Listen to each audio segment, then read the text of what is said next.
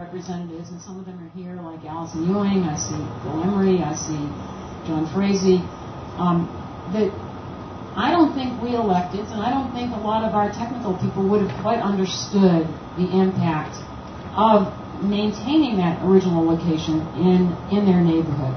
And it is through those long series of meetings, those many chats over coffee, walking the site, getting everybody to understand the significance of this, both at the very local level, which is the neighborhood, then at the city level, then at the county level, and then at the regional watershed level.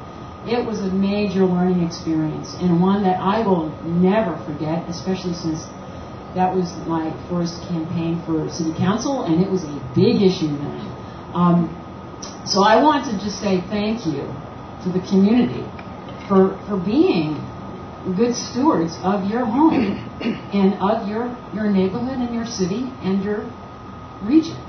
And I want to thank my colleagues on the county for really coming together with the city to understand that, if not for the grace of God, go our neighborhoods. This is something that would have really been a major impact on county neighborhoods too if it was the same situation. In fact, I think that the odor mitigation has also demonstrated to us that it has been a benefit to our county businesses across the river on the Pantops, in the Pantops area. So I think it is a really good example of how good collaboration, excellent engineering, listening, engaging can ultimately come back to serve us all much better than we had originally intended.